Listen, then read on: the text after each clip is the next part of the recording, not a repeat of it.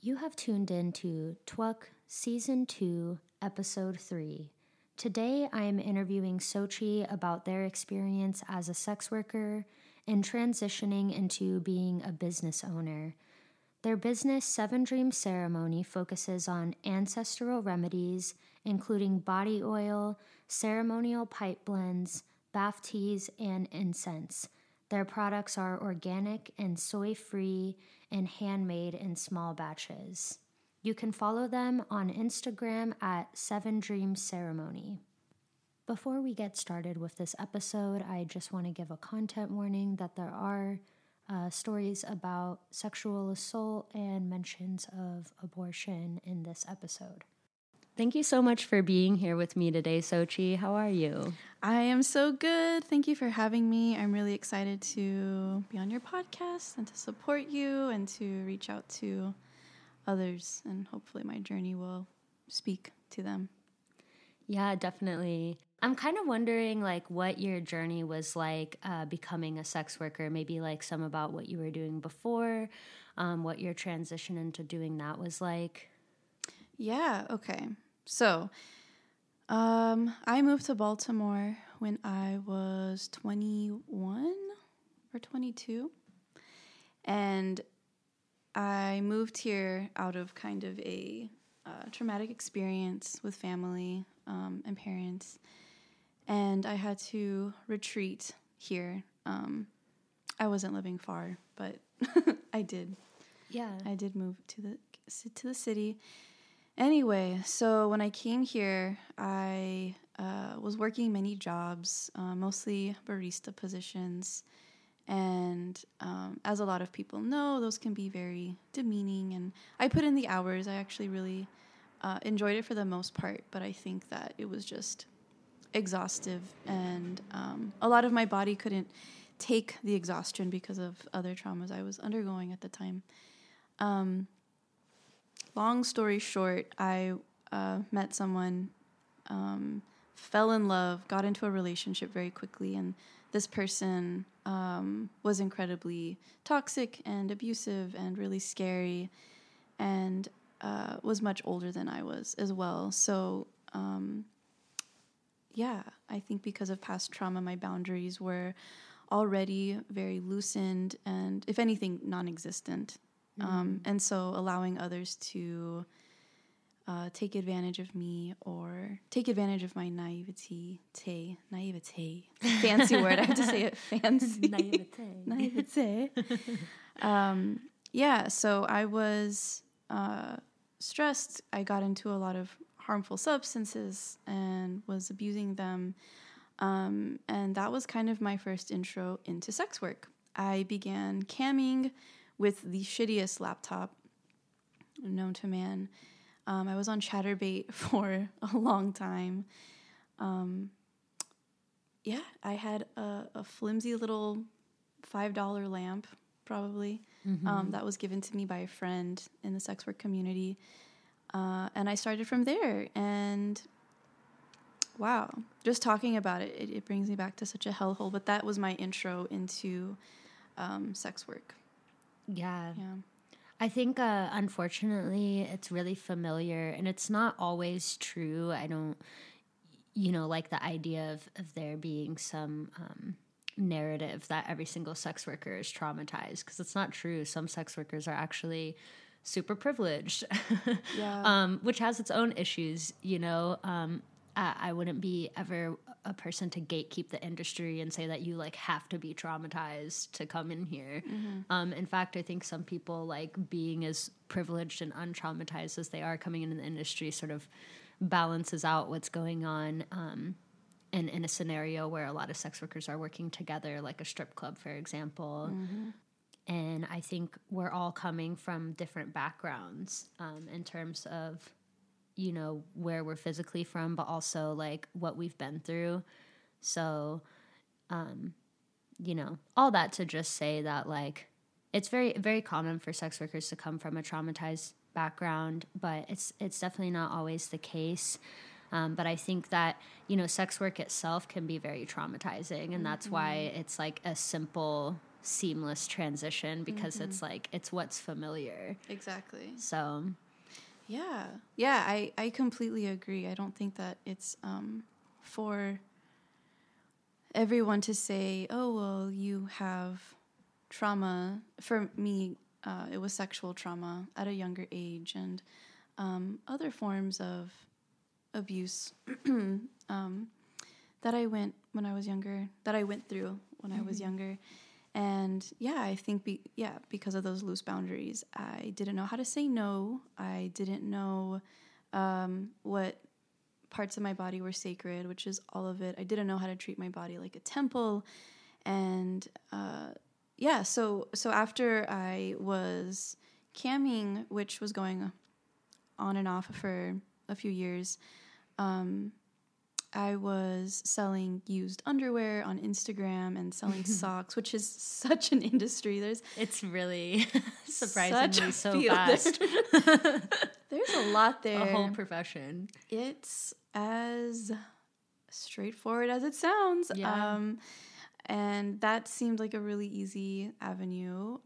At the time, I was dealing with a lot of different body pains. I was, I guess, pregnancy abortion warning or whatever, but that's a big point in my journey and in my story. But during the time of selling used clothes, I was going through a really, really ugly abortion. And so I think my psyche had just broken. I was definitely going through a really a brokening stage, a blackening, a nigredo is what they're called. When you go through this blackening of just darkness, and you're really turning to that black goo like a caterpillar does, before they bloom into a butterfly. And I was moving through that. Yeah, it was. I was metamorphosizing hard, but at such a young age. And I think that my psyche really broke down because of it. And after I was selling clothes, I went into dancing. So I think at this point, I must have been, 23, 24. I'm not too sure. I think I started younger, but it's all a blur. It's all a blur. We're all like, I've been dancing for, I don't know. 100 years. 100 years. Something like that, at least. Yeah, so I started at, that was my first club here in the city. And again, I think because as a baby stripper, you go into it with such a different view. And I think that there's so much glamour and a lot of misconceptions about the club before you enter it, which is obvious. I think that's literally any field you work in. There are different perspectives from the outside looking in. And then once you actually are in that field and you're working it, there's a lot to it. I feel like there's so much more to it than you realize before like getting into it. And that's why I think so many sex workers find it annoying when people who have no experience in the industry DM us on Instagram or even come up to it. I've had people like straight up come up to me in person, like while I'm out on a Friday night trying to enjoy myself, being like, I've been thinking for so long about becoming a stripper and like, how do you do it? And I'm like, okay. I'm like, well, first of all, I know it looks really fun and stuff like that online, and it is, there is a fun aspect to it, but like, it's not for everyone. Mm-mm. And also like, I mean, and it's not that I don't want to give people tips or something like that. I actually love to like educate people and answer questions or whatever, but you can't really you can't prepare someone for what we experience in the club. No, that's such a good point. Like, what am I going to say? I'm like, I don't know, man. Like, honestly, like a dude could do some wild shit. Yeah. That you're not prepared for. Which has totally happened. I think that's a common story for a lot of dancers that, you've been groped, you've had fingers in you, all of these things without permission, consent, awareness. Yeah. But I've had the same experience where people will come up to me and be like, oh, can you teach me about camming? I've really wanted to get into sex work. It sounds like I can reclaim parts of myself. And I think that's because I have a very helpful nature. I have a very kind nature. And I am very open to people asking questions. At the same time, I think there's a level of awareness and compassion and conscientious that you need to have before approaching people in or out of the field. Yeah. Because it can come off as really insensitive when my experience, again, was survival-based. I needed money for food. I needed money for shelter. I needed money for warm clothes. And I started in the fall or winter. So I was just in a panic of wanting to survive. And the avenue seemed very accessible to me. But again, and I'm willing to help people, but it should be out of mindfulness. Yeah, I mean, me too. I've never been like rude to someone who has asked me a question like this before, but it's just, it's what I'm going through like internally. Like, I'm like, it's kind of weird. Like, it's Friday night. I'm trying to have fun. Like, and work is kind of traumatizing a lot of the time, and it's not really what I'm trying to think about right now. Yes. But I want to help you, and I don't want you to go in blind, but also there's just so much that's going to happen that I can't prepare you for. Right. And for me, like, I'm the same way. Like, I went into sex work, like, right after being traumatized. I didn't have time to, like, ask anybody what it was like. I actually, like, tried to ask some people, but they didn't get back to me in time because I was literally going to the club 5 hours later because it was like that. Like, I was like, I need money right now. Yeah. And I applied to a club, and the manager called me, and I was there. Yep. That night. The only thing I will say is, like, I think a lot of sex workers follow Pretty Boy Girl on Instagram. Such an awesome person. They were doing a takeover on, like, Lusty. I'm not sure how to pronounce that Instagram, but it's like a magazine and also like an Instagram account that different artists and creative people do takeovers on. And Pretty Boy Girl was doing a takeover and literally was like, if anybody has any questions about stripping, my DMs are open. And like for free. And I was like, damn, like, this is an opportunity. So I was like, oh my God, what's it like? And like, I learned that, you know, they had danced in Baltimore specifically before. So they actually were able to like tell me what clubs they liked. And yeah, and that was super helpful. So like, you know, thank goodness for like the sex workers who are generous and are willing to share and like teach people without experience in the industry. But it's like, I completely understand the other side of it. And, you know, people who don't want to provide that information or just can't because it would be like too traumatizing for them to just. That's so true. Yeah. I can't write your story for you. And unfortunately, because there was a lot of molestation and sexual, again, abuse on my end, that is... Like while you were in the club? Before and during. Before and after. Yeah, or during. But before, that's, you know, that's a big part of what led me into that line of work. And when people ask, how is it? How do I get into it? I think that question, I guess I shouldn't take offense to it because I understand it. Yeah, but it's like, I just was like traumatized and this was familiar. Yeah. Like, I don't know. I just got into it because of that. It's not like... It's difficult for me to write the reasons why into your own reality. I'm not the maker of your reality. You are. Yeah. And so it's hard for me. I don't want to say I wrote trauma into my reality, but I do believe that darkness attracts darkness. And when misery loves company and you're already at the lowest point, it is very easy for energy vampires, or, you know, whatever they're called these days, archons, darkness, to kind of seep into your life when your will is just so weakened. So I will say that I am here to help, but just be mindful that, again, no one can write your story for you. And when you ask, how do I get into it? For me, that feels like you're excited to get into it. And again, like you were saying, there is a fun aspect to it. I think for me, it felt very dreamy, very luxurious, very spotlight. And that's a part of what drove me to continue doing it, because it was one of the only aspects of it that kind of brought me comfort was, I feel good about myself now. I'm getting exercise at work. I look fit. I am getting fit. My heart is, it became healthier because I was drinking way it's too like you look much. fit because you're like exercising enough and doing like just the right amount of drugs to like not be like so hungry all the time, even though you're exercising enough to be literally starving. So some of it was an illusion. It's an illusion. Illusory, is that a word? It was like fake fun, whether it's a word or not. Thanks. I'm making words up today, but great. So a scholar. But so while I was dancing, I can definitely touch on, the traumas that went down there. I think if anything, this is like a great platform to discuss that, because again, going into it, so many people believe that this industry is filled with glamour, luxury, spotlight, attention, and while that can be the case, I think that it's so misdirected when we learn about it. So when I was at the club, I worked at a few here in the city.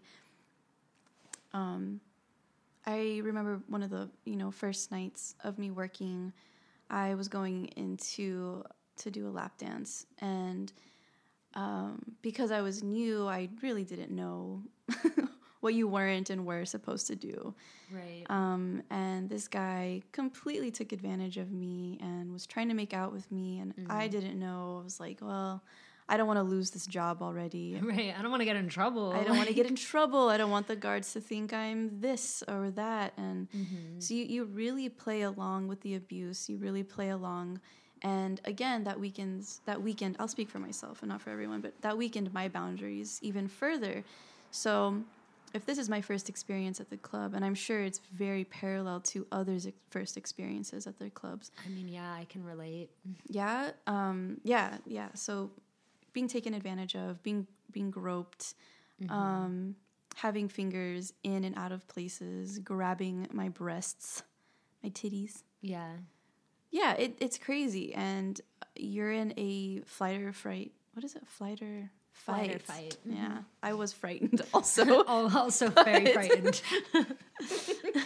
But my immediate reaction was just to stand still and take it. And I didn't have the time to process. It feels like it's your job. Exactly. I was like, well, I guess, is this what I signed up for? And I think that's when it kind of hit me, where I was like, okay, this is what I signed up for. Mm-hmm. And that's not at all what clubs should be. That should not be the fucking standard for clubs. No. And that's what we're fighting for. That's what I have to say on the first experience. I can keep going, but... if you want to keep going, you have more to say, please do. So that was the first Whatever experience. Whatever you feel comfortable there. with, though, Oh, thank you. You don't have to share anything that you don't want to share. I will share every single... Or share everything. No. There's too much to share here. Yeah.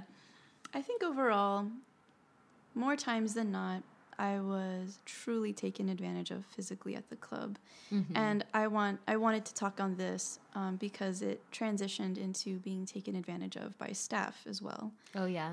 And so as Zephyr knows, and other friends and community members know, while working at one of the clubs here, and again, I am even just like too scared to talk about it and to name the club and to name the person still, which really sucks. We can always bleep it out.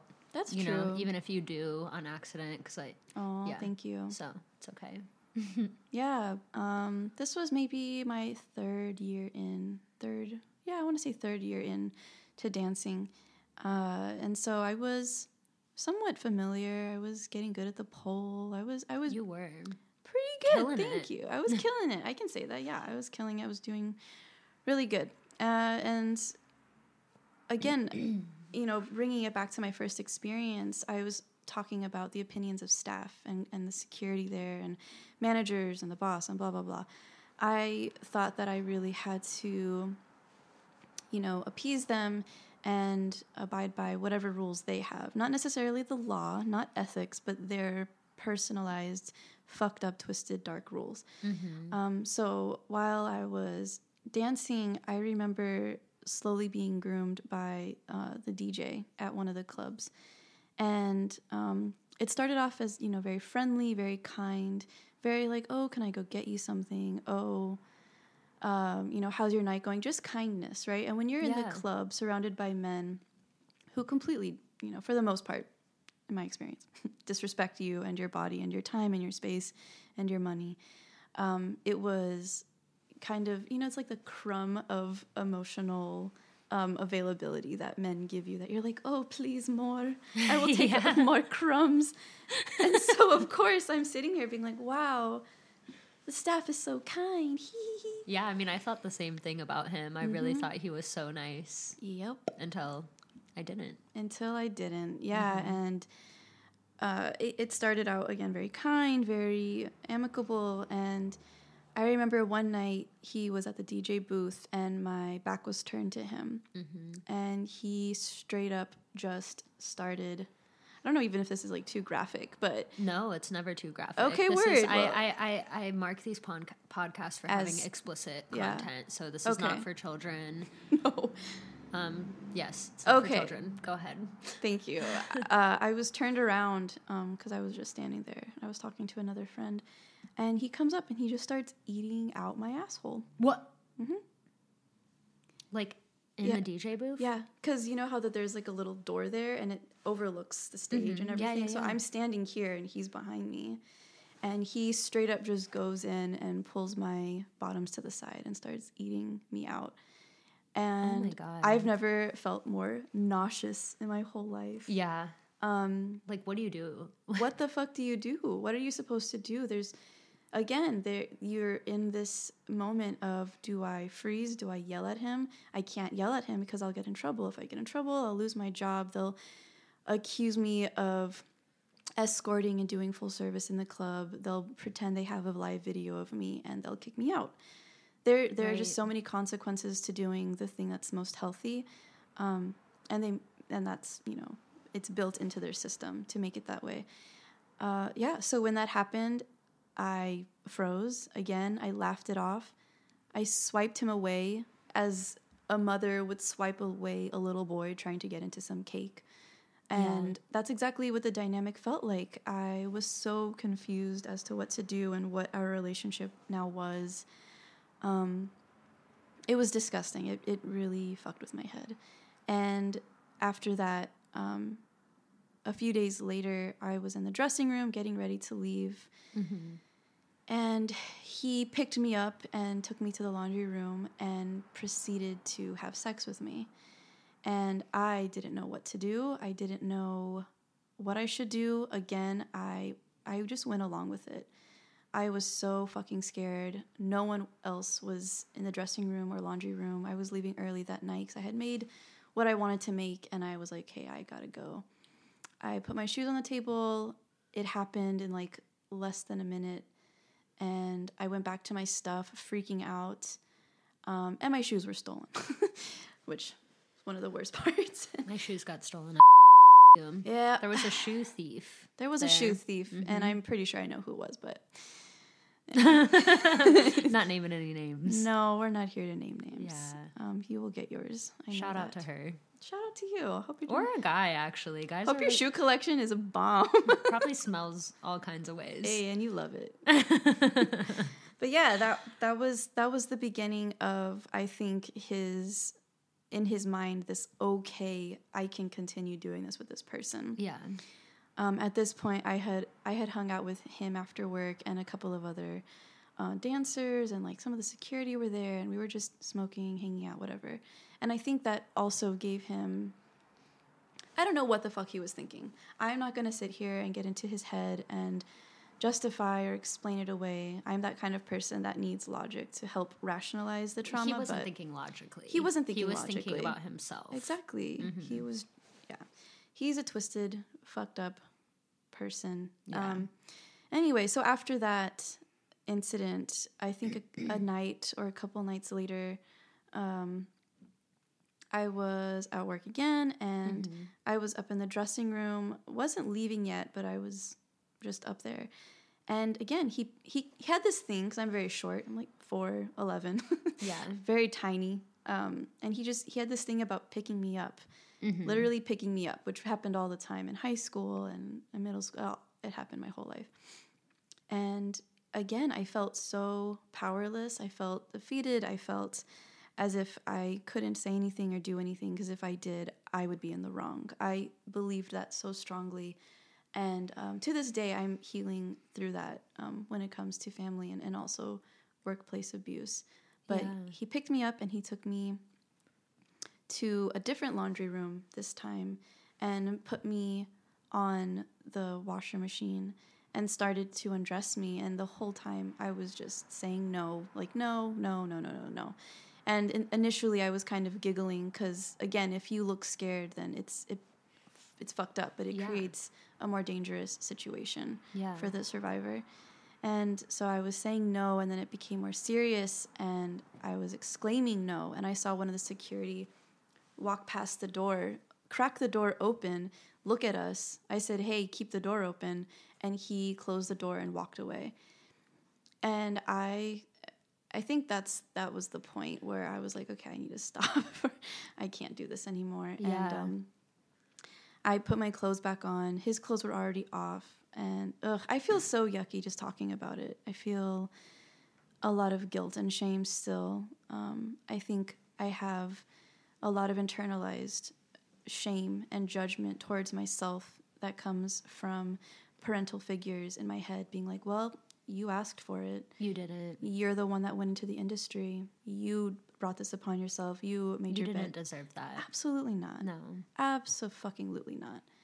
And it's taking me years of different forms of healing to remind myself that I was doing my best. I was surviving. Yeah. And in that moment, it wasn't my fault what he did. It was his disgusting, twisted, monstrous actions. Yes. That should be held accountable for. And so after that, the next day, you and I actually drove to work together. And Zephyr and I were in an Uber on our way to work. And on the way, I was kind of giggling, telling you this story, being like, haha, he did this weird thing. Like, has he ever done that to you? I don't actually remember our full conversation. Yeah. But, but I was telling you that, and you're like, bro, he fucking raped you. Like, that's what rape is. That's literally molestation. Well, I remembered, like, him being inappropriate towards you before. I remembered him being inappropriate towards all of us. Mm-hmm. Like, he was inappropriate towards me. He was any dancer you could ask at that club. Yep. He was probably inappropriate towards some. Were reluctant to admit it because they were trying to survive in that environment, and they didn't want to admit it to anybody, including themselves. But he was being inappropriate with everybody. So when you told me that, it was like, that's not okay. Like, he can't do that. Like, and I remembered, like, when you were telling me what night it was too, I remembered how much both you and I had been drinking, and I was like, I don't feel I was at a consensual level. No. And you're smaller than me. So, and I'm already pretty small. Yeah. But, like, alcohol affects us, like, a lot as, like, small people. And I think, like, grown men, larger, taller men like that, they know that smaller women are easier to take advantage of, not only by our stature, but by the fact that the alcohol has probably really affected us. But I also remembered, like, really shortly before that, like, he had literally, like, taken a picture of you while we were in the dressing room. Like, we were just in the dressing room, like, literally taking off our clothes from the night and putting on our regular clothes, and he just was standing behind us, which at that point we had just normalized, like, him coming into the dressing room trying to pretend that he was chilling so that he could actually be creepy. Yeah. But he literally, like, took a picture. And I told him. I saw him do it, and I told him. And you were like, what the fuck, delete that shit. Yeah, and he was mad and also tried to deny it and all kinds of crazy stuff. Oh, my God, yeah. Yeah, and of course, like, nothing was done to him. We told managers nothing was done. Oh, I would love to get into that as well. Yeah, well we told managers also about this incident that you're talking about. You were telling me in the Uber on the way to work. We didn't deal with it that night. We went to work, as we have to do a lot as sex workers. We just have to swallow whatever bullshit just happen to us and pretend it didn't happen and just work anyway. And not even work, but smile. Yeah, fake smile. Giggle, put on a persona that's like, oh, it's I'm so fine. normal for us to laugh when something horrible is happening to us. I joke about it all the time. Yeah. Like, I'll literally be like, oh my God, yeah, anytime a guy, like, tries to put his finger in my pussy when I'm on stage, I just go, ha, don't do that, ha, oh my God, Yeah, it's you so have funny. to treat them, like a little boy. Yeah, because the security's not doing their job. I mean, when security walked past the laundry room and you asked to keep the door open, he said, no, I'm going to protect my boy instead. Yeah. And so many people were ready to... so many people in there are ready to protect their boy, even other sex workers, other strippers who are working in there. So yeah, I mean, that shift was like hard. Like it was unclear of like whether we should bring it up to management or not. You know, it felt like we should, because somebody who does something like that should be accountable, but also like is management going to listen to us? Are we going to get fired? Yeah. If we bring it up? Like, are they just going to blame us? Like, what's going to happen? And I don't know what was going through your head at that time, but that was some of the stuff that I was thinking. I was scared. Yeah, it was fucking terrifying. And the fright is built into the way they control us. Yeah. Like other systems in the world, but I think particularly strip clubs, because you're dealing with sex and sex magic and such a sacred, powerful energy, you know, it can go either way in a really powerful direction. You can go the light way or the dark way, and it can have huge consequences. But the way they took it was in a really dark and twisted way. And I remember bringing it up to other dancers who helped me out.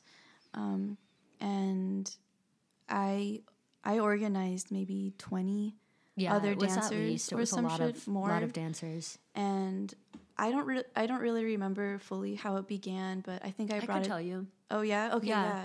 I don't know. I don't mean to take over what No, you're saying. it's helpful. I just it's know really there's helpful probably some gaps. I blacked out a lot of that. Yeah, there's probably some gaps in your memory, and I can totally relate to that. But because it wasn't my experience, but rather something that I was a part of on the side, like as your friend, like I do remember. So basically, like we got a bunch of dancers together to talk about this. There was a plan on what day we would go in there, and we would essentially like with the managers. We were speaking with the managers. That we talked to them. Yes. Yeah. I actually recorded it on my phone. Yeah. I recorded this whole thing because I was like, this is about to be some shit. Yeah. Like I don't know what's going to happen. I don't know if there's going to be a lawsuit. I don't know if they're going to try to say, no, we didn't say that. Yeah. But whatever the case, like I'm going to record it. And I was like looking through my voice memos like last month, pretty recently. Aww, and I was like, what's this? And I like started playing it and I was like, oh my God. I wanted to listen to it. I wanted to listen to it because I was like, you know, some of it I had kind of blocked out too. And I didn't want to be reminded like for entertainment or something like that, but I don't know, something in me just like wanted to listen to it. I was like, how did they react again? Like, I know it was shitty, but how shitty was it? And it was horrible. Like they just essentially were like gaslighting us the whole time, trying to talk over us. Several times I heard dancers in the background be like, she's speaking, she's talking, you can't talk over her, or someone just repeatedly saying, I'm speaking, please let me speak. And a lot of dancers were speaking up that, you know, you weren't the only one who had this experience with the DJ. He apparently had pinned other dancers up against the wall in the elevator. You can't get out of a working elevator until you're on the floor that you're going to. And even worse than that, it was under the guise of him escorting you to your car or escorting you somewhere for safety. Safety. And yet making dancers feel unsafe. He had even made dancers feel trapped when they were getting into their vehicles. So, I mean, there was... It doesn't matter how many women were saying that this man behaved in this way. Only one could have said it, and they should be believed. That was enough. That's enough. Yeah. But several people were saying that this man had been horrible, had violated their consent, had made them feel unsafe when he's in a role that he's supposed to be making us feel safe. Mm-hmm. When the managers and the security staff are also in roles that they're supposed to be making us feel safe, and yet none of these men were responding to this in a way that made us feel safe. We all felt on edge. We all felt unsafe. You could tell by the recording that our voices were literally shaking because we were all terrified, because we were all being reminded of the fact that we were in an environment where we were still unsafe. And a lot of us... And powerless. And a lot of us grew up in environments where we felt unsafe and powerless. Mm-hmm. So this whole thing was super triggering for a lot of dancers. And not to mention, I mean, there were plenty of dancers who didn't come to this meeting. In fact, dancers who refused. Mm-hmm. We get out of this meeting and I go into the dressing room and I have a dancer come up to me who was like, so what's up with the shit with the DJ? What's up with that shit? Yeah.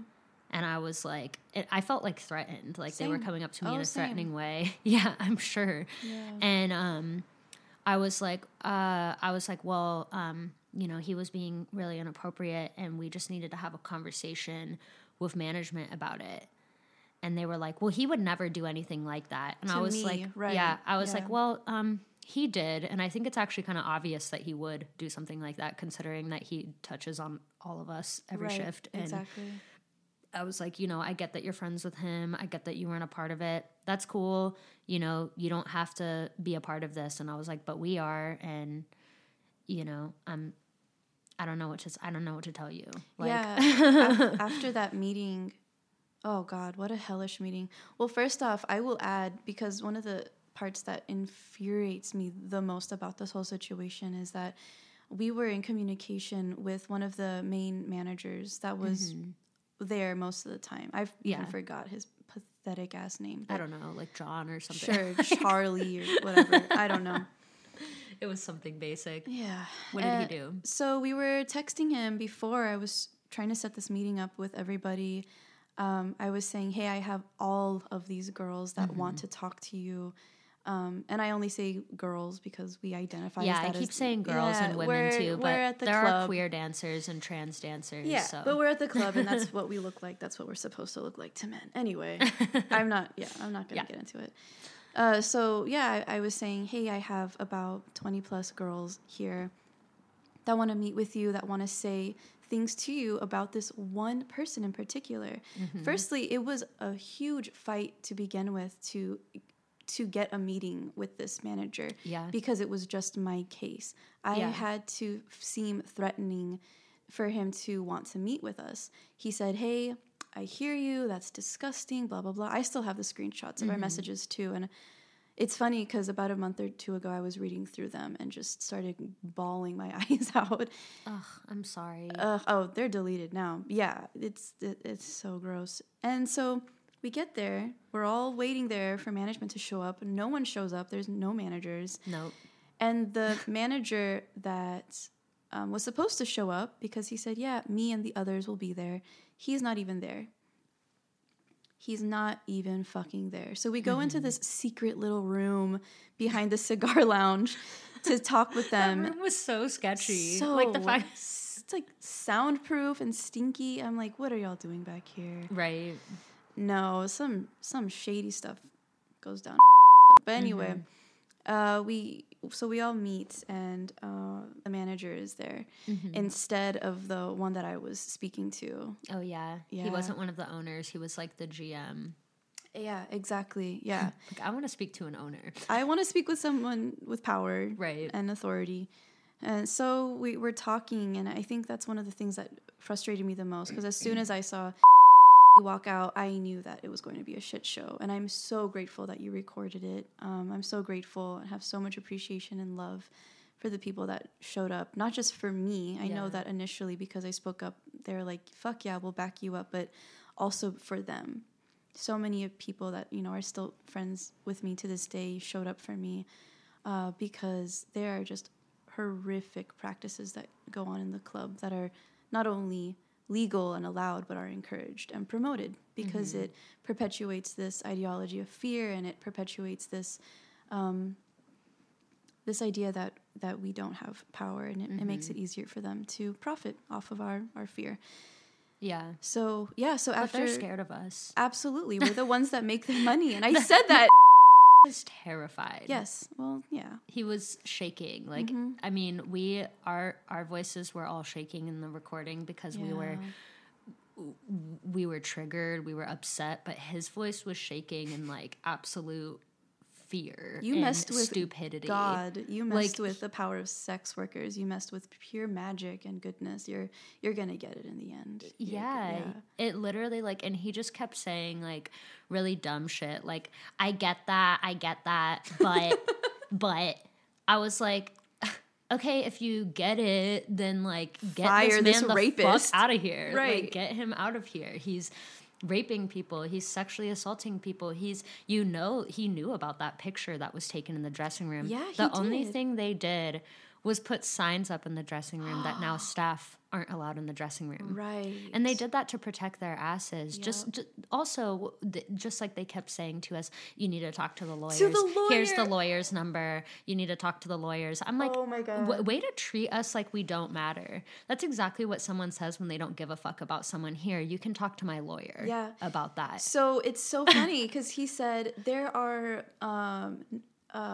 signs in the dressing room in tiny fucking print about, hey, are you being sexually assaulted? Are you hurt? So there are tiny little print messages in the dressing room with their lawyer's number on it. And he was like, well, you're not supposed to come to us if you're raped. You're supposed to speak to our lawyer, and the number is posted everywhere. Your lawyer is biased. Your lawyer wants to protect you. You're the one who pays him. Right. Your lawyer's not going to fuck you over. Oh, it was the most insulting part of the whole thing. Speak to our lawyers. Yeah. And I said, okay, I will. You have a lawsuit on your hands now. And that freaked him the hell out. He said, well, no. We can work this out, you know. The other part of this was this blackmail that they pretended to have on me. Because before the meeting even began, he said, I need to speak to you. I said no. Oh, yeah, I Do you remember that. Yes, that's in the recording, too. At the very beginning, it was like, I want to speak to her. And I'm like, I don't know. It's a bunch of dancers like, no, you're speaking to all of us. You're speaking to us. You're speaking to us. He was like, no, we need to talk. Yeah. We need to talk. And I kept saying no. And he kept being like, breach of contract, like, da-da-da-da. I straight up called him out on it. I said, you are going to take me to your office by myself, threaten me, show me some video that's blurry, and say that I was doing full service. This is what you've done to other dancers in the past, literally in the past months that I've been here. I've seen it happen. You threaten, you lie, and you scare dancers into not working anymore. I don't know why he thought that was going to work. I'm like, you're going to literally come. He came in there pointing at you. Yeah. He came in there with the most disgusting, I'm going to take this person down energy. I was like, you really think that's going to work when you have 20 other dancers standing in here? You think that we're just going to be like, oh, yeah, sorry, you gotta sorry, go now. Xóchitl. Guess you got to go talk to him by yourself in the soundproof room. I'm like, that's not happening. The stupidity. Like, what? Ugh. How did he think that was going to work? Exactly. He could have at least, like, tried to, like, manipulatively make it happen, but he just came in there, like... He was scared. He was ready to fight. Yeah. And he was mad because he was saying that you were saying bad things about the club publicly and that was a breach of contract. Oh, and it's like...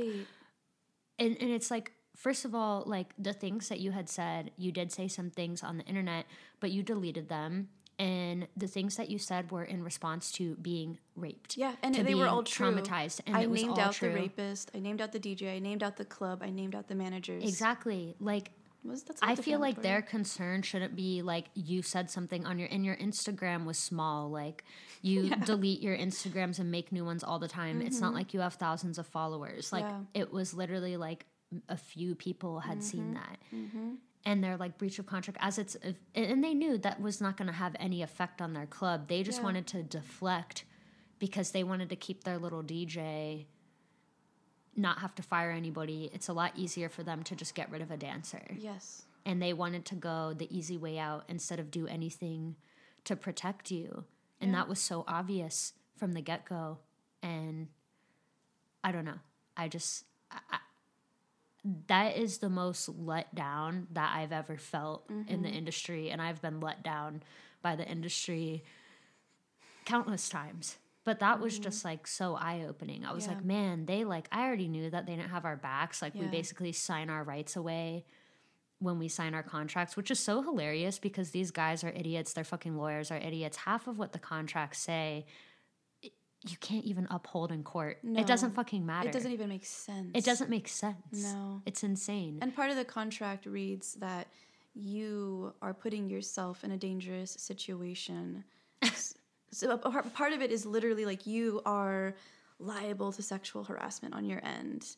Yeah. Like a part of it is if you flirt too much with the customers, you might get assaulted. It's literally in the contract. And that's your fault. And that's on you. That's on you. Not on these grown-ass adult humans that are clientele. No, it's on you. It's on you. You should have said no. That's no, stop. No, please. And then security, like, meanwhile, is not doing their job. They're just standing there as like decoration, so that the club can cover their asses, so that they can be like, oh, well, I mean, we had security in place. Exactly. Like, okay, well, your security didn't do anything. And I still paid them at the end of the night to keep me safe. We're paying the club so that we can use their facilities, so their facilities should be clean, they should be safe, and they should have security in place doing their jobs. Yeah. Because that's what we're paying the club for. I know a lot of people are familiar with Pretty Boy Girl. I think that if you're familiar with them, you're also familiar with Stripper Strike No Ho and I think it's Northern Hollywood. Yeah, I think that's right. Yeah, so it's in California, LA area. So there's this person, this dancer, with other dancers who organized a strike outside of the club that they were working at because I'm sure they were facing parallel and similar experiences to us. They were basically like dancers were feeling like security wasn't doing their job, which I'm telling you, I have not been to a single club where security has done their job. No. Ever. Fucking never. Ever. Stripper Strike No Ho is like, basically like fighting for their safety as well, because no clubs in America or probably in the world really stand up for dancers at all. Security sits there, doesn't do their job. And so basically like a dancer like voiced their concerns to management saying, I don't feel safe here. Security's not doing their job. And they basically said, well, you could either shut up or leave. Yeah. And I'm actually shocked by the solidarity. And I'm not trying to say anything bad about like other strippers or anything like that, but normally a lot of strippers are just in the club trying to survive. And that's valid. But because of that, not a lot of strippers are going to like stand up and strike. Yeah. And there's no judgment on that because it's terrifying. It's terrifying. But I was surprised that so many dancers at this club stood up. And they've been striking every day for months. Now. They've made it, in the LA Times, like huge news outlets are like covering this. They have allies outside of the club every night. They have a whiteboard where they tally up how many customers went inside and how many customers stayed outside and striked with them after they tried to enter the club, because basically they tell everyone who tries to enter the club, hey, this club's not keeping us safe. They don't give a fuck about us. Like, do you still want to go in? And some assholes will be still go in. They're like, no, we don't give a shit about your safety. Yeah. But I was also surprised by the fact that almost every time I see that tally, more people stayed outside of the club. And somehow this club is like, we still don't care about you. You're nothing to us. It's like... It's wild. The amount of denial and just, like you said, deflection. It's like, well, we still have a building and we still have a couple of dancers inside. Y'all are... it's wild. How clubs treat their dancers is everything. Yeah. And that's why I would love to see a dancer-owned club. I've heard of some clubs that have been owned or managed by dancers or ex-dancers before, and that it's not been a good situation. you really can't help the fact that like some people are gonna be greedy. Like not everybody's great. So I say a dancer-owned club, but like a club co-op, collectively owned by dancers, not just one dancer being like, this is all mine. Yeah. You know? I would love to I'm like, see you're it. acting no different. Yeah. I would love to see like it be like completely revolutionized. I would love to see our safety taken into account. And frankly, I think that if clubs were to give a shit more about their dancers, their profits would be higher. Yeah. I'm like, it would benefit everyone. Absolutely. You have a clean club, wow, more people are going to come. Yes. Less slimy people are going to show up because your club isn't disgusting. It people with money are going to want to show up. Yeah. It just makes sense. And I mean, me and other dancers, people that are in and out of the industry have talked about this. You and I have talked about this, having a co-op, seeing a stripper co-op club. That just makes sense to me. Where there's a daycare and a garden and childcare. I just wish dancers were put first. We could teach the babies how to count money in daycare. There you go. Everybody needs to know how to count money. This is what they're not teaching children. Budgeting. Hello. Oh my God, that's actually so true. But yeah, going back to what I was saying about stripper NoHo and just, yeah, like you said, the solidarity that was seen there is unlike any I've ever seen. Because after that meeting at Hustler, I was immediately attacked by dancers. Not physically, but a bunch would come up to me and be like, what's up with this person? You know you're lying, right? Which I've been told before. I was molested at a young age, and I wasn't believed by a family member. I wasn't believed by my family member. Yeah. And that was a disgusting time that I'm still healing from. I'm still, that this family member is still in denial of, and it's completely ripped my heart apart.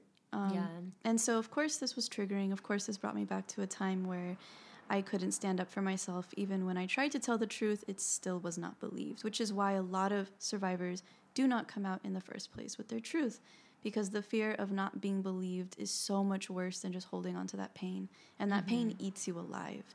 That shit will eat you to the core. And so after that meeting, I had dancers come up and deny the situation, say, oh, he would never do that to me, like you were saying. Yeah. He would never do that in general. He's my friend. And I said, okay, but I'm not the only one it was happening to. It was happening to others, and they're all behind me right now. And all I got was an eye roll, and that's it. Just the denial is wild to me, and I don't live in denial anymore, so it's hard to be empathetic towards that viewpoint of, no, it didn't happen. No, it's not true. Just no, turning my eyes from the truth. I felt so bad because it got to a point where, like, you know, and you're at the club so that you can survive, so that you can pay your bills. And it got to a point where, like, you didn't feel safe to come to work anymore. Yeah. Because you couldn't come to work without some other dancer being like, what's your problem? Mm-hmm. Like, bro, what's your problem? Yeah. Like, why? Like, I don't know. I didn't understand why so many of these dancers were, like, I can understand why they wouldn't want to get involved with it. Cool, get it. Yeah. Totally get it. You're trying to survive. You don't want to be triggered or something. Like, that makes sense. But I'm like, you're literally, like, going to bat for this guy. Yeah. You're literally ready to come fight someone over this guy. Like, so I know that you're not doing this to protect your peace, because going to bat for a DJ that rapes and sexually assaults other dancers is not protecting your peace. Yep. So, you know, what is this? What is this about? Yeah, so that was a really dirty time, because for weeks after that, I had a close friend, and I'm not going to list any of these names, obviously. Yeah, and I can bleep stuff out. Again, if it, but, yeah. Mm-hmm. But one of the friends that I do have, they were telling me, well, you should take him to court. You should take the club to court. I'm sure you would get so much money. And I am a very spiritual person. I most certainly believe in a more metaphysical spirit realm than I do in a physical realm, and I always have. And it was so hard for me to, I guess, agree or see eye to eye with a judicial system that has has no, what is it saying? No benefit? No, what am I trying to say? They don't give a shit about y'all. They don't give a shit. No. Yeah. So if I were to fight it, I know for a fact that someone richer, which is the manager, you would lose. I'm would sorry, lose. but you would lose, and I'm not saying that to invalidate your No, situation. it would just not go my way. Maybe that's just my opinion, but like it's not going to go anywhere, right? And we all know why, because his first response was go talk to our lawyers. Exactly. Meaning he's played this dance before. He's done this routine before. He knows that his lawyers can get him out of any situation, even when it's so fucked up. I've seen lawyers have people get away with murder. Literally. We've seen it televised. Right. It happens. Again, this judicial system, the system that this country is based on. Innocent until proven guilty, or innocent unless you're really, really rich, then you're good. Innocent because you have money, and that's it. And they do have money. They have our money. Yeah, they have plenty of money. Yeah.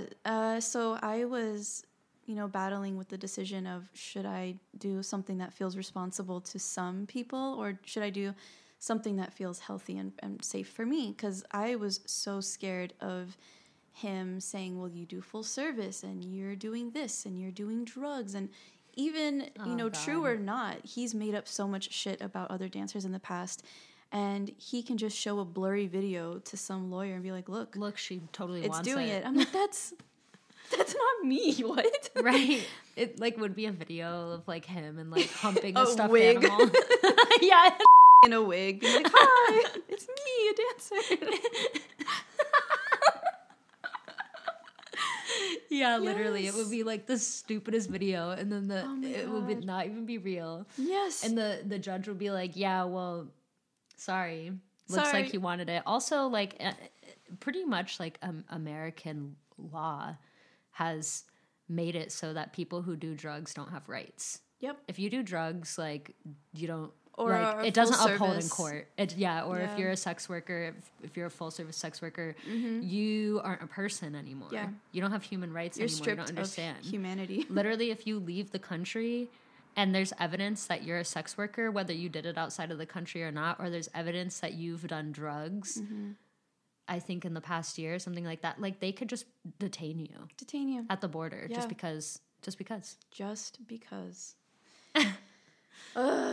Yeah, so it was definitely a lesson, and it was definitely one of the few darkest periods that I've had to experience in my reality. I obviously didn't go through with suing the club or suing the DJ. Yeah. I couldn't handle it. I was already a mess, and I was also terrified, and I also don't believe in systems. Period. So it just went against my moral, ethical code, which I have one, and I know that they don't, and I don't play on the same playing field as they do. No. That's their own dark field, and I'm not there. I am above it, and a lot of other dancers are too. Yeah. So, I think that definitely summarizes years of sex work experience. I went back to camming for a few years after that. I tried dancing again for a little bit at a different club, and again, that just was too much on my body. I think my body held way too many memories, and I didn't want to go back. And so I stopped dancing. I think I was dancing in total for maybe 5 years. 5-ish years, I think. And but camming went well. I really enjoyed doing it. I was on Strip Chat for a while and My Free Cams. And I really miss it, actually. Yeah, I actually miss camming a lot, too. I was kind of thinking about doing it again because the club is just, I don't know. It's a whole thing. I could go on and on. But, yeah, camming's fun. I like it. Yeah. We've done it a few times together. It was sweet. I was thinking the other day about when we did some camming and the what was that, boop? I don't know, I heard it too. Whatever. I was thinking about the time that we were camming in the kitchen, and I wasn't sure if I could crack open an egg with one hand, but I was talking a really big game about it. I was like, guys, I'm a professional at cracking eggs. Get ready for this. And I was in my head, I was like, I don't actually I've never tried this before. It's kind of like the time that I told you that I could DJ. And then you were like, well, Miss Zephyr. Sorry, I don't remember my name. whatever. You were like, well, why don't you just DJ this event? Because, you know, you know how to DJ. And I was like, what are you talking about? And you were like, you told me you were a DJ. And I was like, oh, yeah, I was just talking about, like in my head. Like my dreams. Like in my dreams. Like in my imagination, I'm a really good DJ. I'm like, I can't afford the equipment. Like, I spent it on, like, makeup and nails and drugs so that I could, like, survive at work. So, like. Literally. Wait, what was I talking about? Camming in the kitchen. Camming. Yeah, but I did. I cracked open that egg. Oh, we have it on with video. One hand. We have it on video. No, I got a video on the phone because I was like, I have to, like, see this regardless. If I, like, actually do it, I want that memory. But if I don't, it's going to be funny. Yeah. But yeah, it was like... I miss camming. Shout out to Strip Chat. I think that out of all the platform, and I've cammed some videos. I've done it all for many, many years. Strip Chat really shows up, and their customer service is bomb. Strip Chat's cool, except for the fact that I got banned from Strip Chat because we were camming together. They didn't upload the documents correctly. It was kind of a glitch on their end. Yeah, I don't know. They fucked up, and I tried to tell them, and they were like, well... I don't know. You have to upload it again. So yeah, we both had to that's a lot of work. Start a whole new profile. I've done that before. But I think camming was really healing for me. I think I was able to transition very slowly out of sex work and I'm not saying that camming isn't sex work, but it's definitely less physically tolling.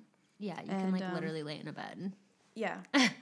And masturbate, which is cool. Yes, and it's still work, and you still have to invest time and energy and labor into scheduling and the toys you buy and the setup and all these different things. But all in all, you're not being touched, you're not being raped, you're not being groped, you're not being disrespected, you're not being not listened to. You have power, you have autonomy, and I feel like I'm like what do they call? They go door to door. They sell Bibles. A missionary? Yeah, I feel like I'm a missionary for camming right now. Someone's like complaining to you about their job, and you just put your hand on their shoulder, and you're like, you know what? Have you heard of camming? Have you accepted camming into your life? Have you accepted your Lord and Savior webcamming?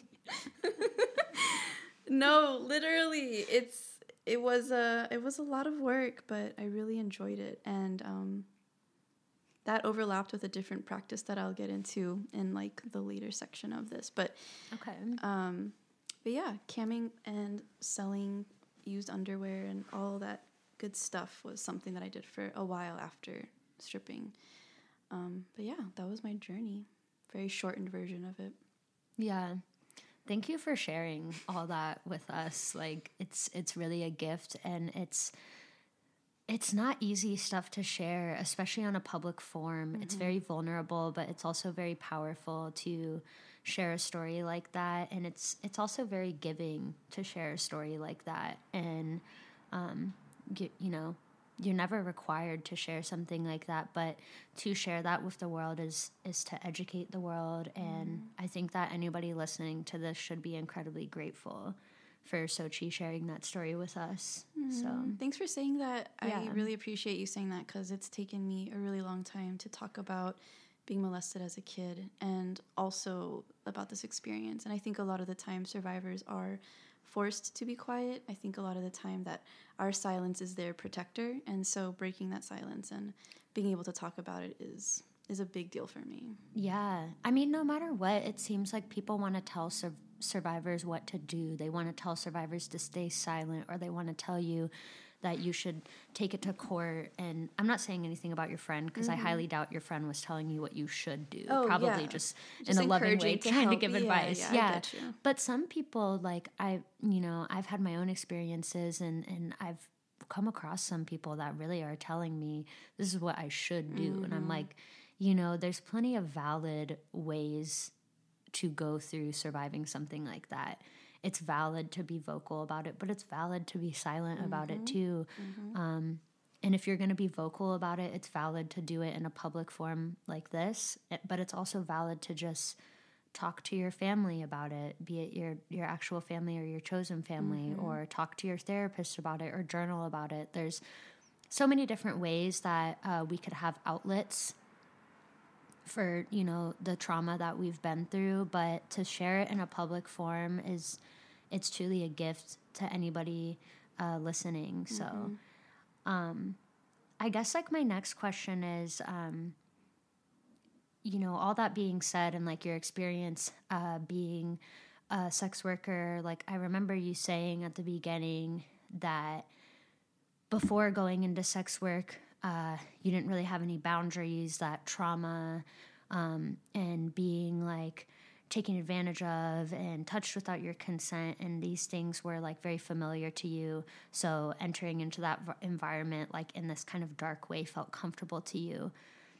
But having been in that environment for, you know, 5 years and kind of getting to a point where you realize this isn't comfortable anymore. You got to a point where, in fact, you were like speaking out about it. What did that teach you about having boundaries?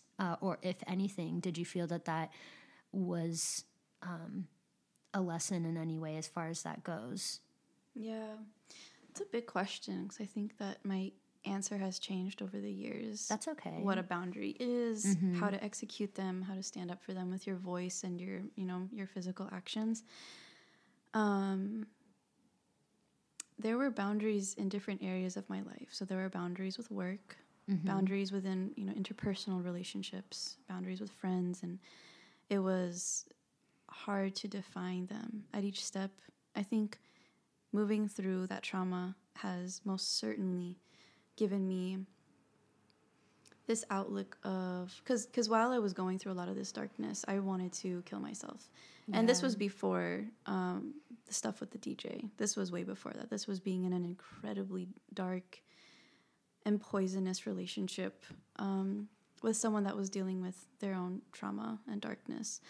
And I wanted to just die. I was nowhere near wanting to be excited about living. And so, again, I had to deal with a boundary of depression, a boundary of feeling and pain. Yeah. And I think now what my boundaries look like. So to answer your question, yes. Yes, working in the club after 5 years has taught me so much about boundaries. It's taught me about my worth and my self-worth and my value and just how magical of a person I am and how limitless I am and how much control and power I have over creating my own reality, and how that was really robbed from me, but it wasn't fully stolen because I can still reclaim it and build that up. I didn't have many boundaries in the club. I didn't know when to say no. I didn't know how to say no. And coming out of it, I think camming too helped a lot because I had to learn to not give in to every request. If someone wanted to private call with me or to do cam to cam and I was on my period and didn't want to, you know, a past version of myself would say, yes, I have to. I have to have the money. I'll shove a tampon in there and I'll pretend it's not there and make it seem like it's not there. But now, you know, I'm learning that when you say no and you stand up for your boundaries, you actually are building more avenues to finance, and you're building more avenues and opening more doors to freedom because you are limiting others to your own energy, and as you should, because it's yours. When you say no to others in a respectful, mindful way, you're opening doors for yourself. And I know I was scared in the past that if I said no to opportunities, I wouldn't have the money afterwards. And so that's what stopped me for the most part from saying no. The other thing that stopped me from saying no was, is this person going to leave me? I have huge abandonment issues, or did, and have worked through them. And that fear stopped me from saying no because I didn't want people who claimed they were my family to leave my life. And now I say no to people who are not my family and do not have my best interest in mind and do not actually fully love or care for me or support me in ways that, you know, they should. So that's what it taught me. It taught me different forms of boundaries, how to state them, and the benefits of having them, and just how liberating it is to say no. Yeah, I agree. I love the word no. Recently, a friend told me that their favorite word to say no was no. And I was like, tell me more about what you mean by that. Mm-hmm. And they were just like, I don't know, it's just so fun. Like someone's like, do you want to go to dinner with me? No. No. Do you want to go on a walk? No. Yeah. No. I'm still working on not needing an explanation because I still Me too. I still feel the need to over explain myself so I don't hurt the person, and please don't leave me, please don't be offended. But also I'm learning that it's not on me what the other person feels, and that if I'm not giving if I'm not saying no offensively, then it's their journey to shed ego around the word no. Exactly. No means no. And I find myself like writing super long text messages when I'm like flaking on someone, or just saying no right off the bat when they're like, you know, just asking to hang out, or just saying like, no, I don't want to hang out today. And actually, I don't want to hang out at all. Yeah. And it's not that you're a bad person, but blah, blah, blah. And then I'm like, wait, I don't need to say all this. Yeah. All I have to say is, no. Thanks for the actually, invite. this isn't working for me, but thank you. Yeah. I wish you well, you know, and that should be enough. But it's really hard for those of us who have been through trauma to just straight up say no. And we have to learn how to do it. And I feel like that's why it's even harder, like when we're in the club, to say no, because no means that we're declining money. And it's like, it feels like you don't have time to give an explanation. Yeah. So it just makes it that much harder to say no. But it's so liberating to learn that, like, actually just saying no is enough. Yeah. You know? It really strengthens your voice. It does. And your throat and the way you say things later on. Yeah, I am glad that I learned it now. I definitely wish I learned it at a younger age. Yeah. Even growing up when I was, really, really little. Yeah. That's really cool. Thank you for sharing that. I guess the other thing that I'm really interested in is talking about your business, 7 Dreams Ceremony. I'm just interested in learning how you started it and why you started it and what it means to you in your current self, but also what it means to you with your past self. That's a really good question. So 7 Dreams Ceremony is a practice where I work with plant alchemy, which means that I am using the power and medicinal properties and energetic properties of plants and working with them with the cycles of the luminaries and the moon phases and other celestial bodies and making medicine from them. It started out as me just working with plants as burning them to cleanse a room. And at the time, this was years ago when I was with this person I keep referencing, and they were really moving through a hard time. And of course I didn't want to be in the relationship, but again, when you have such a thwarted view of family, you kind of feel like you need to stay or else you won't have a family anymore. So anyway, I was working with herbalism then, and I was learning how to work with plants in an indigenous way, because I come from a Dine, Pueblo, Chichimeca, Guachichil background. And so since my family and my roots are, I guess the southwest, central Mexico regions, I wanted to find myself. And I think before it wasn't even about finding myself. It was more just, how do I cure this person quickly? How do I get answers fast? How do I do this quickly? It was always about the instant gratification. Yeah. And sex work does that to us. Oh, yeah, for sure. Can I just rub this magic lamp and will it work really quickly? Yeah. It was definitely one of those things where I just wanted an instant answer because everything had fallen apart around me and inside of me. And so that's where my introductions to herbalism began, was a want and a need to heal someone who I did love and cared about very much. I started working with milky oats. A friend at the time made a tincture for this person, and milky oats is meant to help with symptoms of withdrawal. They are ancestrally used to mimic properties of opiates. Sorry. And so we were trying to take this tincture for this person, we were trying to make this tincture for this person in order to help them with that symptom. So from there, we went from milky oats to lemon balm to rose, and this whole world opened up to me. And at the time, I was camming, so this was So I was camming and dancing at the same time. So this was maybe the first year into dancing, I want to say. Again, timelines are so fuzzy, but it helps me sort out time in my head when I talk about it out loud.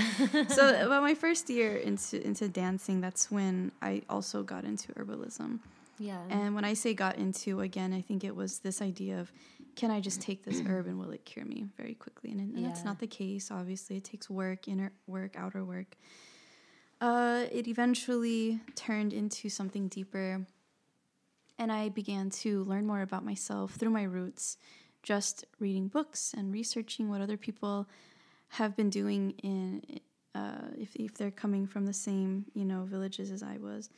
And so I learned that way. And then after I was dancing, it was maybe a little bit after stuff with the DJ had gone down, I began really delving into it a lot more. And I was working with lemon balm, I was working with rose, and those were plant friends who helped kind of widen this door for me.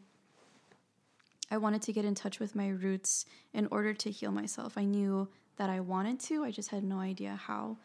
At the time, I was experiencing a lot of hallucinations, not because of drugs, but because of meditations and deeply guided lucid. Not drugs or anything. No, me.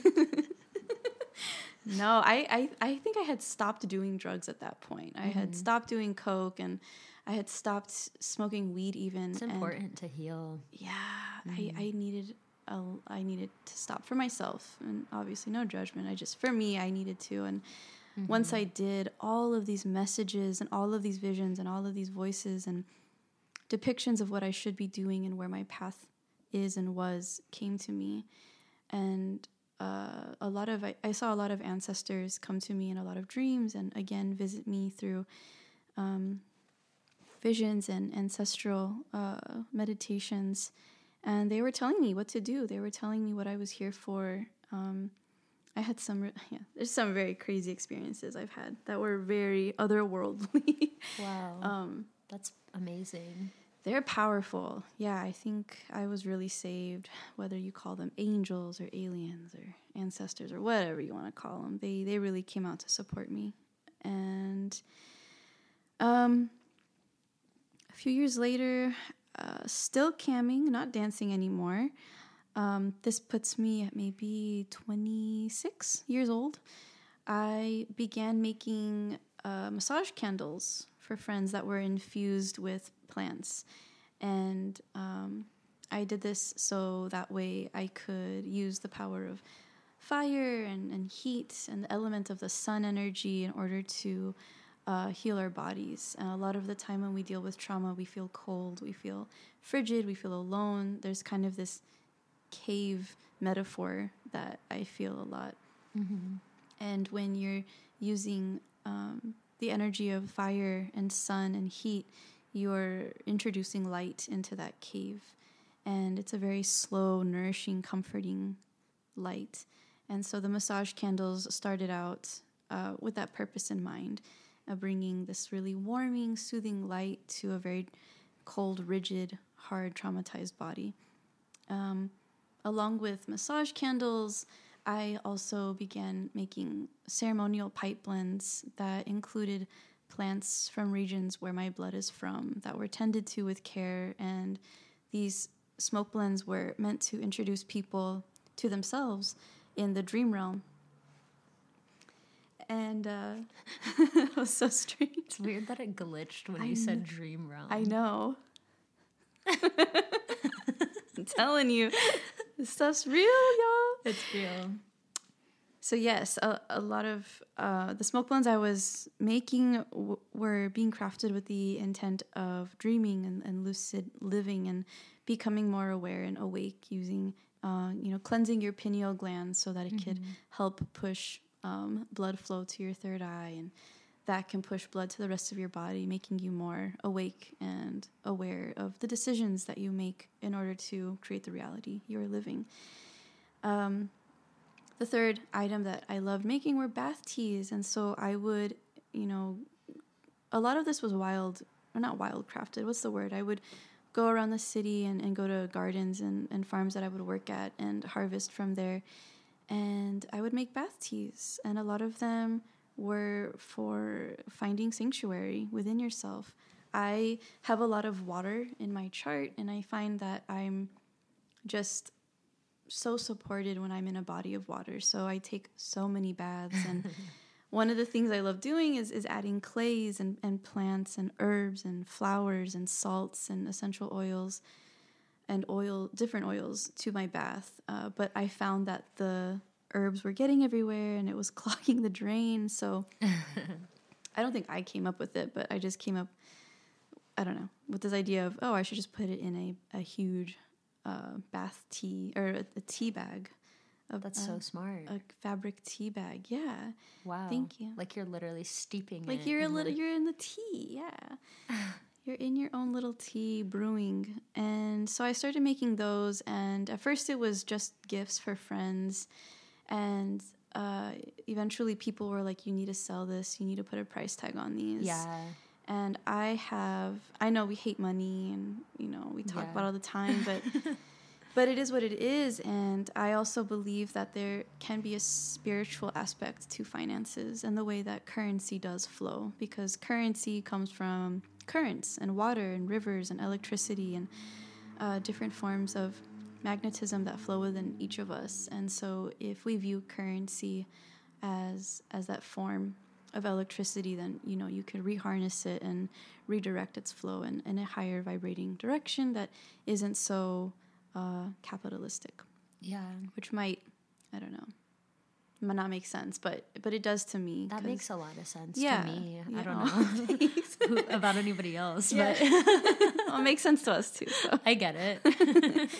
So I began selling my offerings at a sliding scale, and one of the things that I offer are consultations, and a lot of the time I have sex workers come to me and say, hey, I'm dealing with this, can you help me with this? And we have kind of an herbal plan for them, and we build a very customizable plan. And so I've built customized bath teas for people, because when you're in the bath, it feels like a baptism. I believe that it is a baptism. I believe that you are spiritually cleansing yourself. And so before you go into a body of water, you set your intention, you set your prayers, and you place, this bath tea in, and it purifies you. It detoxifies you. It pulls away any energetic parasite, that's crawling around in you or out of you, and it pulls them out. It's able to draw that out with a lot of kindness and love. So yeah, I started selling it, and I still do. My business is 7 Dreams Ceremony, and I have now refocused a lot of my energy on the dreaming elements and lucid dreaming elements of my medicine, and a lot of it is to reconnect to your roots again. And the exciting thing about my massage candles is that they are completely genital safe, and so that they're called moon waxes. And so the moon wax, I will infuse the oils on a full moon, and then many weeks later, on a new moon, I will process them and turn them into massage candles. And they're very nourishing. They feel like body oil, because they are. They do. They feel amazing. Oh, thank you. I really love them. I'm really proud of them. And the reason I wanted to make them genital safe is because so much of our trauma resides in our genitalia. So much of our trauma and darkness and destruction, ideas of destruction and creation reside in our sacrum. And so I wanted to make a candle, infused with plants that would speak to that trauma and really call to them and gently pull them out if they're ready. And if they are not ready, then being able to bridge communications with that trauma. And whether it's trauma in this lifetime or in a past or in a family member's trauma that we are now reliving, because that shit really does carry on. And so these candles are really, really special because they're able to bridge that conversation. They're able to make a bridge with our ancestors so we can speak with them and be like, hey, what's up? How can I help? What do you need? And there's a lot of kindness and intention that goes into my crafts. And but that's again why I wanted to make them completely genital safe, because one, heat is so grounding, but two, when you're applying these body oil lube candles, kind of sexy, so it's hot. It's so sexy, and you're reclaiming parts of your body that might have felt stolen from you. Mm-hmm. I know for myself, going through sexual trauma at a really young age and then reliving that, many years later, I needed solace in my body, and what helped that was dating myself again, falling in love with myself again, finding parts of myself that are mine, because it's all me, and I had to slowly do that. And the candles helped, because when I'm feeling anxious or when I'm feeling triggered or when I'm feeling pulled back into those memories of darkness, the candles really, again, shed that light into that cave and are able to draw out that darkness from my body. That's really cool. I mean, I can definitely attest to how amazing these candles are. I've seen them since the very beginning, and I mean, they were always great. They were always good, but they only continue to improve, and I can really attest to the integrity that Xóchitl has behind the work that they do. It's so powerful and incredible, and they're always open to growth. And I think that's so important for anything, like any sort of business. But I really like that you hold that value, and I really recommend to anybody listening to support Seven Dreams Ceremony, not only because Xóchitl is such an awesome person, but also because these products are really powerful and there's a lot of intention behind them, and they really do work. I mean, it's really incredible. The massage candles, especially, love those. Mm-hmm. And I think that the work that you've put into it is immeasurable. I'm also really curious, you changed the name of your business recently. It used to be called Sally Soul Body Works, and you changed it to Seven Dreams Ceremony. And you just kind of mentioned where the dreams sort of comes in the name. I'm curious where the seven comes into the name. Yeah. So Sally Soul was the original name of my practice, and Salt and Sun is what it translates to. Salt and Sun Body Works. And the reason it was that name is because of spagyrics, and spagyrics is the practice of plant alchemy. And one of the products that you receive out of spagyrics is the salt. And, I also at a time was at a very time in my life where there was a lot of masculine energy in me, around me, and the sun holds a lot of that masculine property. It holds a lot of this king energy, lion energy. And I felt that I was coming into a more calming feminine side and kind of reclaiming that for myself when I changed the name. The number 7 has followed me throughout my whole entire life. It's my life number. It's my soul path number. It's a number that has come to me in dreams and in visions. It's a number that just really sums up my whole life. And it's a number that's guided me and that will continue to guide me. And the dreams, again, to touch on that, again, I have a very deep connection with my Maya or dream realm. And I'm able to, again, be really aware in those spaces. And I just want to introduce people to that magic. And I want to introduce people to being aware in those spaces, because a lot of our healing is done in our dream space. And a lot of these conversations that we hold in our dream space that might not make sense, they hold more clarity with items like mine or others. And and the ceremony is because we build ceremony with that process. We build ceremony in sleep, we build ceremony in rest.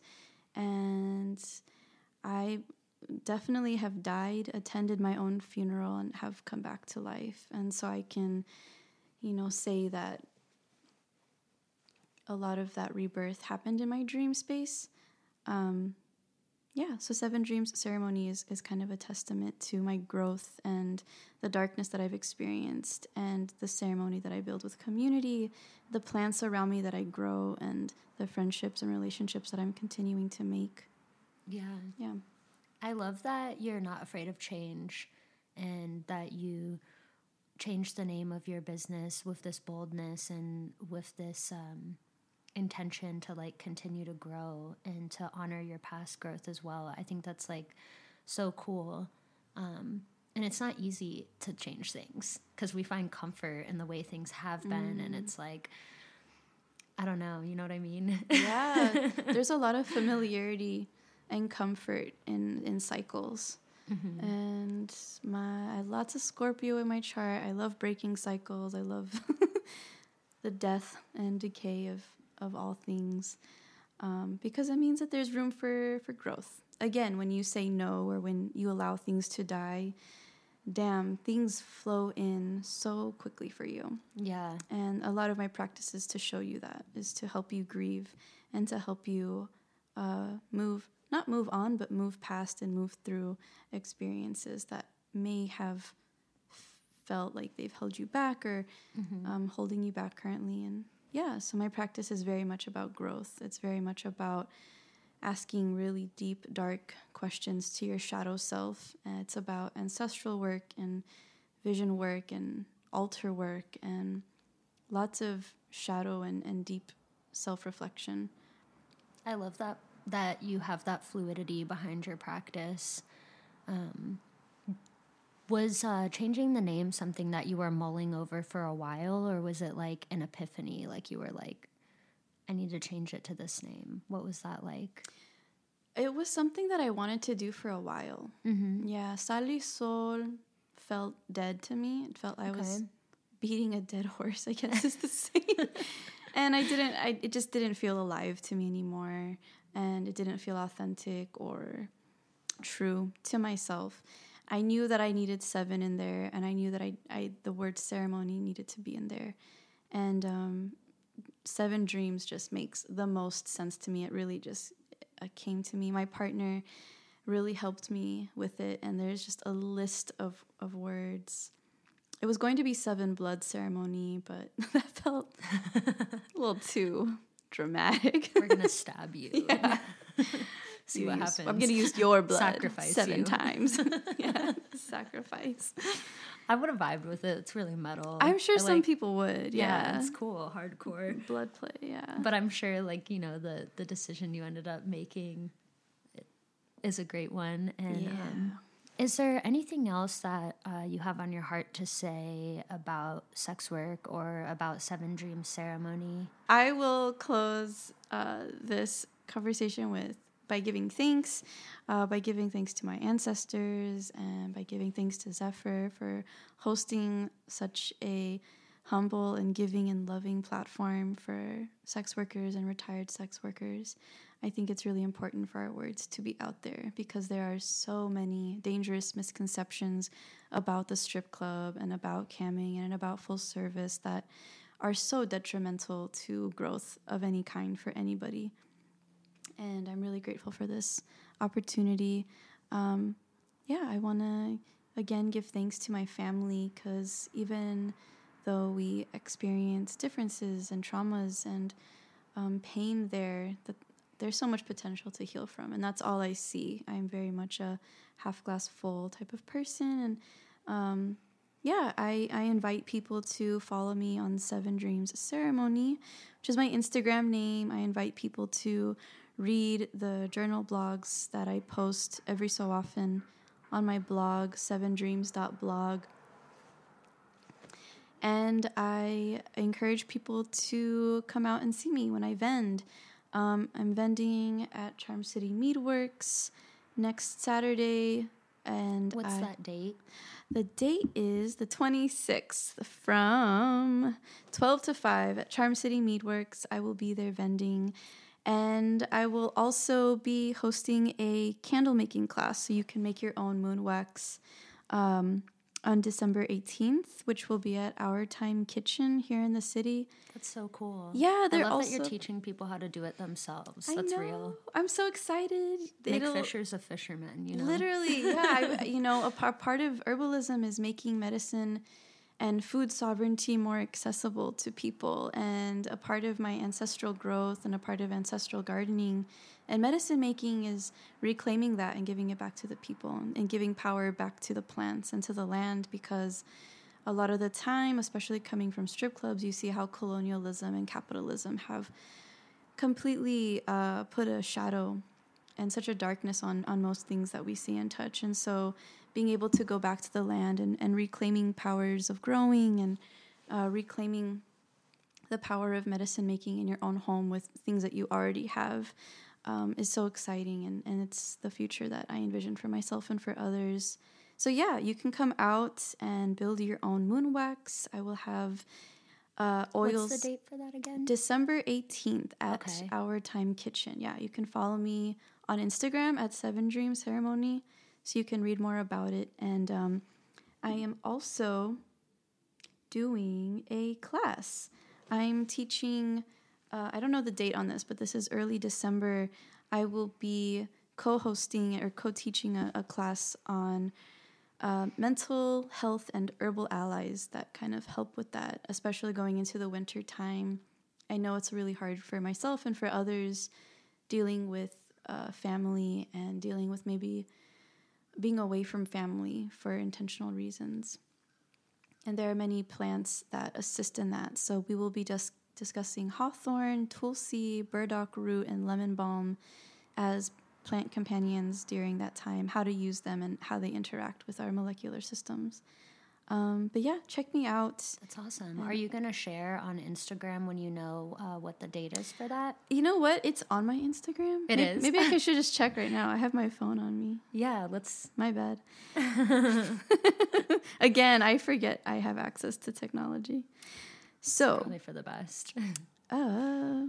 So the class is called Herbal Allies for Mental Health, Finding Solace for Winter. And it's going to be December 7th from 6:30 to 8:30.